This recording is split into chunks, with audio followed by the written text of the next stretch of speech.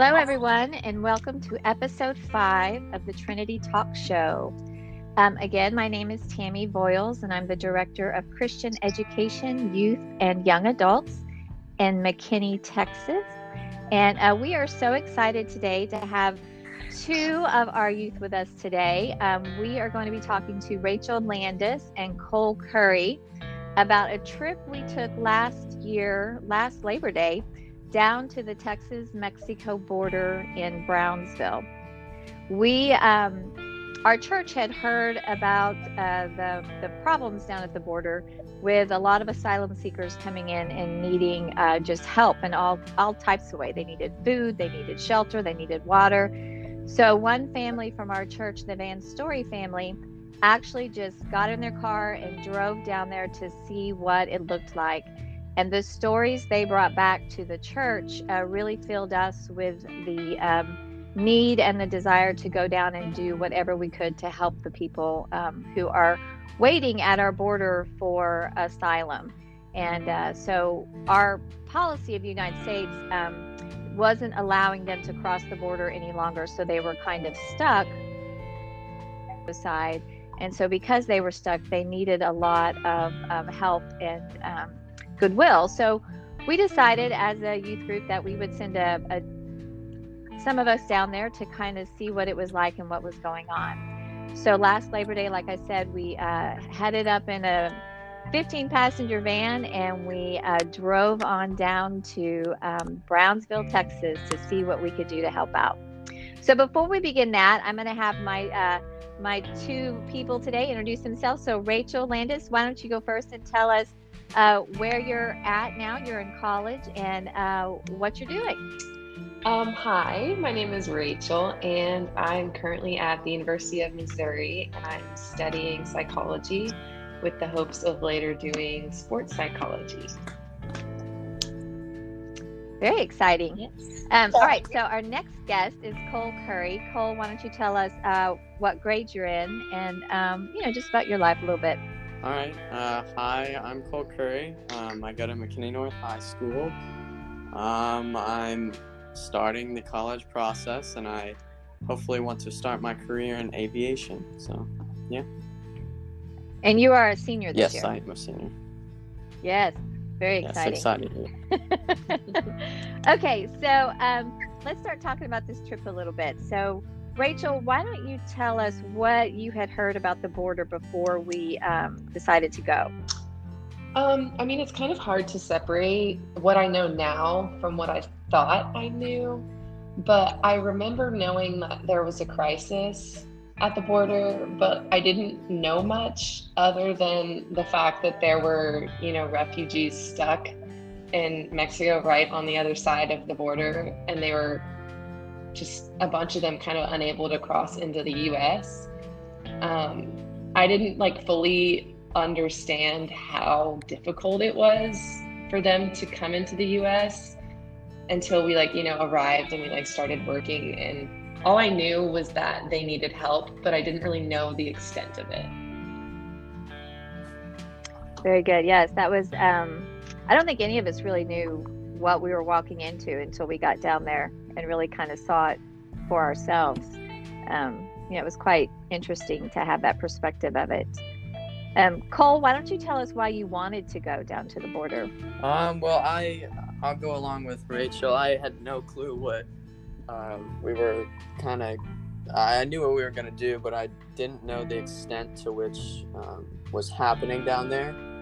So I was just really interested and intrigued, and I was curious in what was going on and how bad was it, and I just wanted to help people, especially down there where they were crowded and they didn't have food or water, and just seemed like a very very good experience to go see and help out. It was definitely that. We'll get to the border when we get there, but let's talk about the drive down there. First of all, Brownsville is a long drive down Texas. So, Rachel, can you remember any, and I'm asking Rachel this because her and I were the ones laughing about this on the way down there. There was things happening on the side of the road. You want to tell us what was happening on our way down there? I mean, I honestly can't remember much about the drive other than the fact that it just felt like exceptionally long. And like we've taken trips with, the youth group before, and they've been long, but this one for some reason was just probably the longest it's ever felt to be stuck in that van. And you're right, I remember laughing at it. There were fires on the side of the road, and I don't remember, we just thought everything was so funny. I'm pretty sure we were delusional. But we were having a good time. It was terrible, but at the same time, it was fun, Yeah. It was literally so hot that fire was coming on the side of the road. Yeah. It was crazy. it was late August, early September. It was hot. Yeah. And the other thing was that it was hot in the van. I would just remember the van being hot. Like we couldn't get it cool enough for us not to be hot. We were all sweating. Yeah, no. It was pretty uncomfortable. It was a long drive down there. Okay, so we get down to Brownsville, finally get down there, and this church, First Presbyterian Church of Brownsville, has graciously stay in their huge, it was like a fellowship hall or some kind of part of their church that was really, really nice. So Cole, why don't you tell us about your first impressions of the church? I mean, when we first arrived, we met I believe it was the pastor, the head pastor there. And she was very nice, and she just welcomed welcomed us into her living area, and the amount of food and all the supplies that they gave us was amazing, and it was just felt like home, I guess. Yeah, it was nice. Funny story, her daughter's wedding had been that day, so they had just had a wedding, so they left us all the leftover food from the wedding reception, so that's why we had so much food, because they gave us everything. But yeah, I was just shocked that she was able to get a wedding done and get everything cleaned up and get us in there on the same day. I was impressed by that. Okay, so we one of our jobs was we needed to make some food to take across the border. Now, when we went down there, we were feeding, they told us to feed about 500 people. What I have heard today is they have over 2,000 people that they're feeding down there. So the numbers have gotten, quite a bit better since we were there. But making food for 500 people is quite tough. So, Rachel, why don't you tell us about our cooking experience and trying to get all that? What did we make first, and then getting it all put together? So we made pasta salad to take down there, and I remember that was probably something we chose because it was easy to eat and it was easy for us to assemble, considering we were driving a really long ways to get there and we weren't going to have time to make something when we were there. So we cooked the pasta at the church beforehand, and all of the ingredients were chopped and all prepared, the cherry tomatoes and the cucumbers and the peppers, and they were all prepared in their little baggies, so that all we had to do when we got to Brownsville was just mix it all together and add the dressing, and we were good to go. So we probably had 7 or 8, I think, giant pans of this pasta salad, those foil things. I don't know what you call them. But I remember they were heavy. There was a lot of food, and I just remember knowing that it was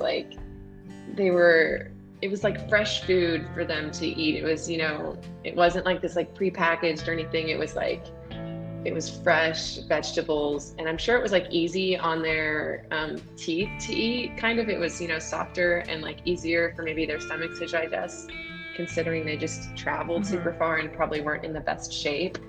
So yeah, I remember that. Yeah, funny story about the pasta salad. When we actually get on the bridge and we're going over Indico, the border guards ask us if we have any fresh vegetables.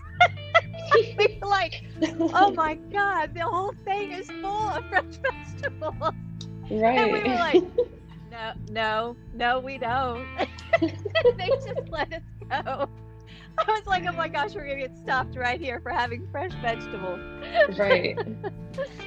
Yeah, that was a little stressful. I bet. Okay, so the next day we go, we split into two groups. So one group, which Rachel was in, their passports weren't up to date. So they stayed on the Texas side to do some work. And then Cole's group, that group had passports, so they went across the bridge. So we're going to kind of divide this into two sections. So we're going to talk about walking over the bridge, and then we'll go to Rachel about the place that they went to go work. So Cole, tell me, what was your impression about, were you excited about going over the bridge to get to the border? I mean, what were you feeling on that day?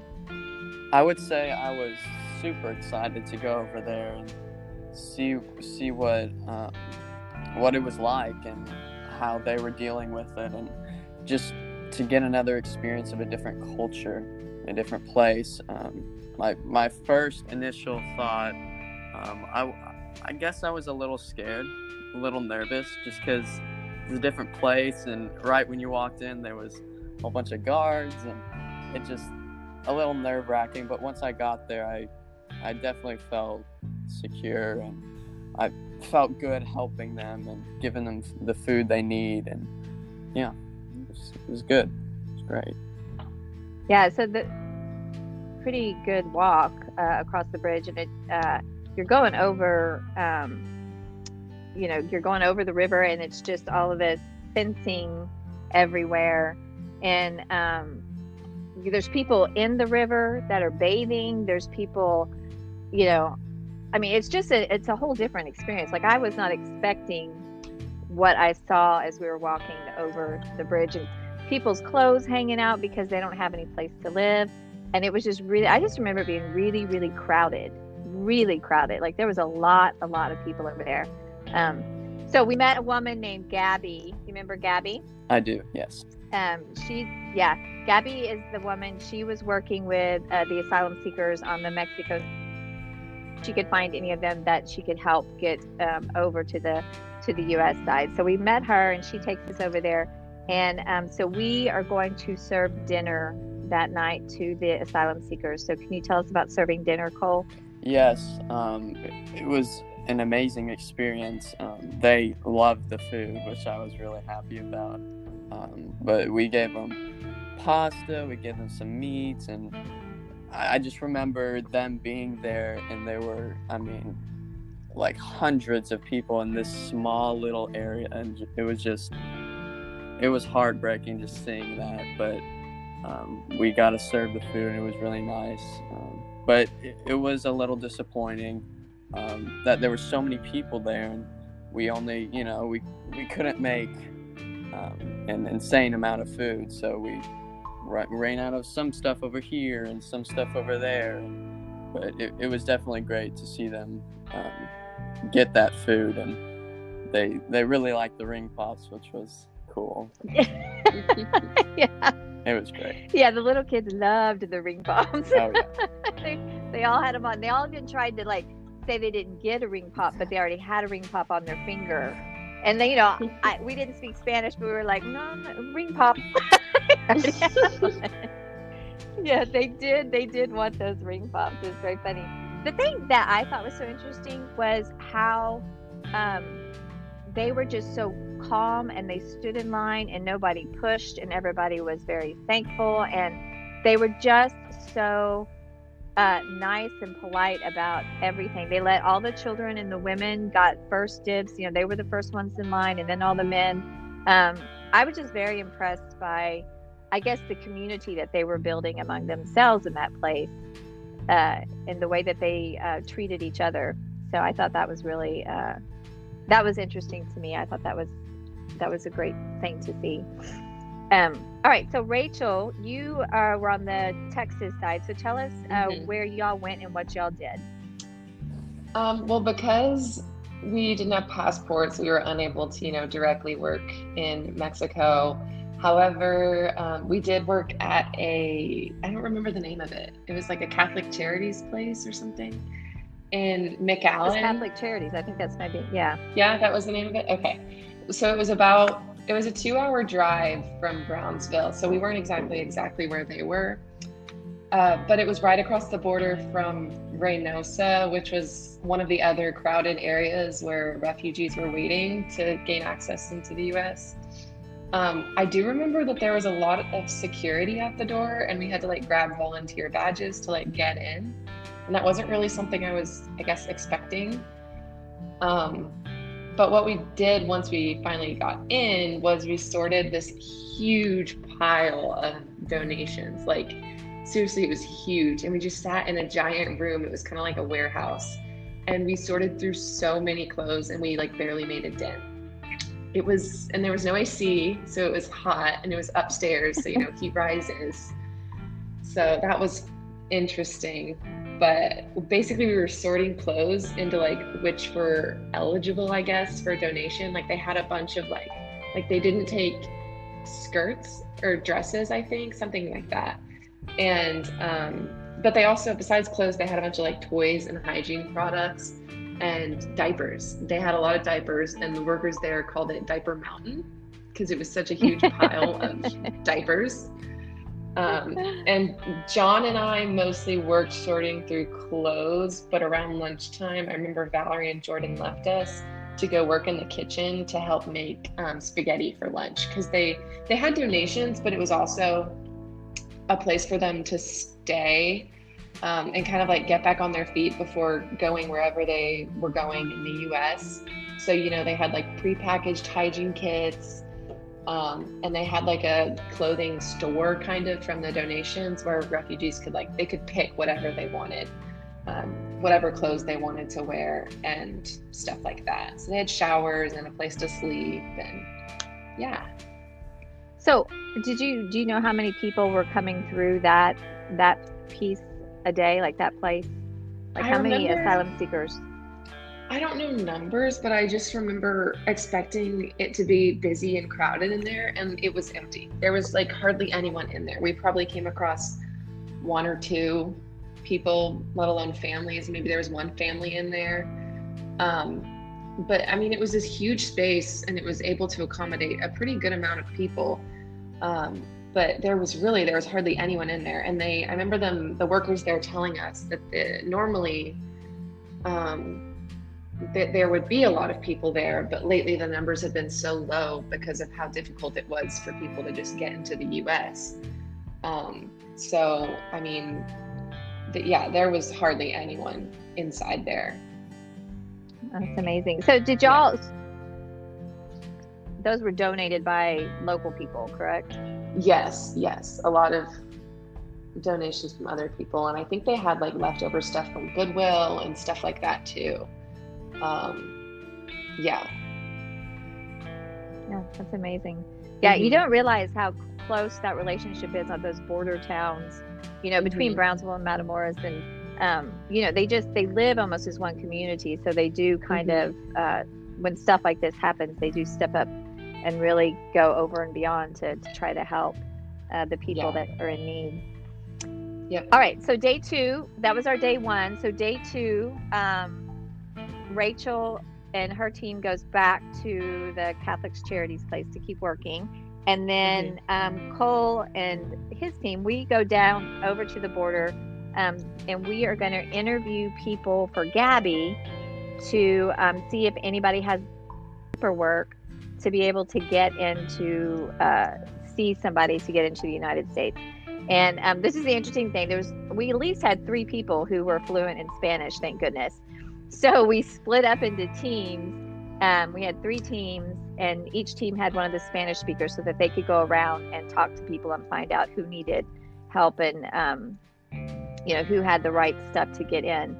So, Cole, why don't you tell us how that day went? What was that day like?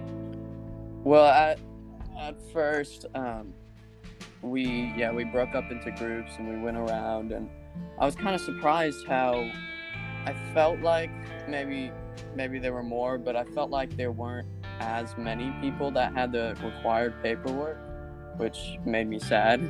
But it was a little depressing, but just knowing that they traveled this far for this, and then, you know, the paperwork problem. But it was great going around and helping. I didn't know that much Spanish, so it was kind of tough. But yeah, we had a couple Spanish speakers in our group, which was really nice. But yeah, we went around and we helped everyone, got their pictures. We just helped them through the process so they could seek into the U.S. as soon as possible. And yeah, it was a very good experience. Yeah, it was really interesting because part of the process is when you're fleeing a country, you have to have certain documentation as to why you're fleeing that country. So for a lot of them, they had to have like either a police report or something saying that they were in imminent danger. Of them, they just ran, and so they didn't have that paperwork. And I remember this one man coming up to me and my daughter Devin and asking us for help, and he had no paperwork, and it was him, and he had a little girl and his wife, and they had nothing. I don't even know if they had passports on them, and there was absolutely nothing we could do. I took his name down and gave it to Gabby, the lady we were working with, but she told me, she said, if he doesn't have any of that paperwork, they're not going to let him in. So that was a really hard lesson, because he was so sweet and was begging, there's nothing we could do. So that was really sad. But we did have one good story that came out of our trip down there for that second day. And I'm going to let Cole tell you that story about a man and his 2-year-old daughter from Honduras. So why don't you tell us that story, Cole? Okay. So they were initially fleeing their hometown in Honduras because they were being threatened by a local gang. So they were in very imminent danger. I believe his house even got shot up, and it was very stressful. And just knowing that they were really at risk. And so we helped them follow the paperwork and all that. And then was it Gabby who called who is the guy? Her congressman. Yeah, yes. She called her congressman. Gabby did. Yeah. Yes, and he was he knew how serious it was, and personally came down and helped them, literally, not figuratively. He helped them over the bridge, and they were actually able to get into the U.S. And it was to see how something actually happened, and they were able to get across and be in safety and with his 2-year-old daughter. It was an amazing story, and I don't know, I'm speechless when I was speechless when I heard that. Yeah, it was great. So his wife, actually, when they shot up the house, she died. She didn't get shot, but she had like a heart attack because it was so stressful, and she died. And so he and his daughter fled. And they actually, once they got over the border, I think they got to Dallas. Maybe his sister lived in Dallas, so they put him on a bus and got him to Dallas. I think we all got to Dallas at the same time.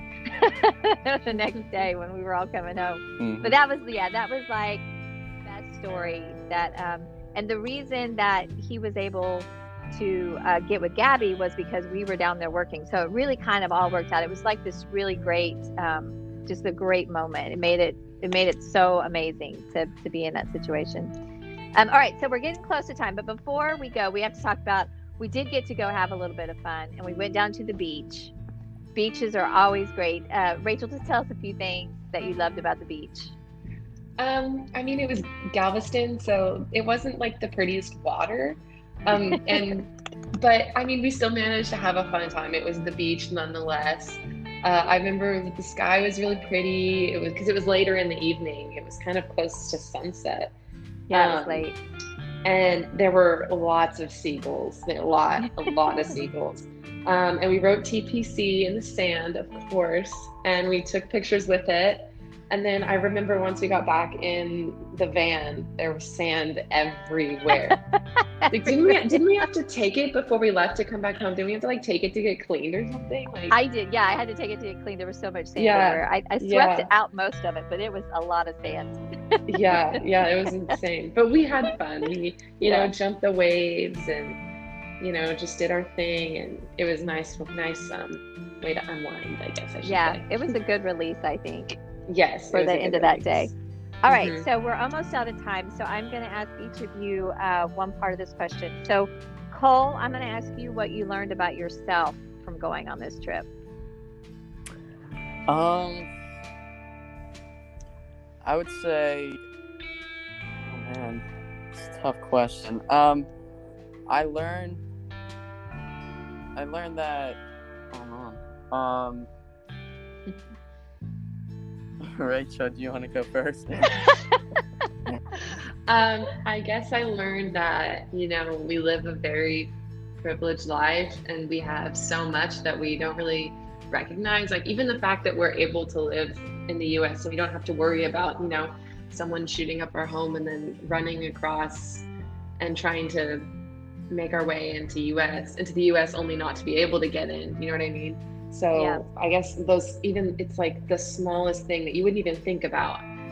Most people are grateful to have a roof over their heads, but sometimes it's just even being able to be here in the United States is a privilege itself. So I guess I learned that not to take things for granted.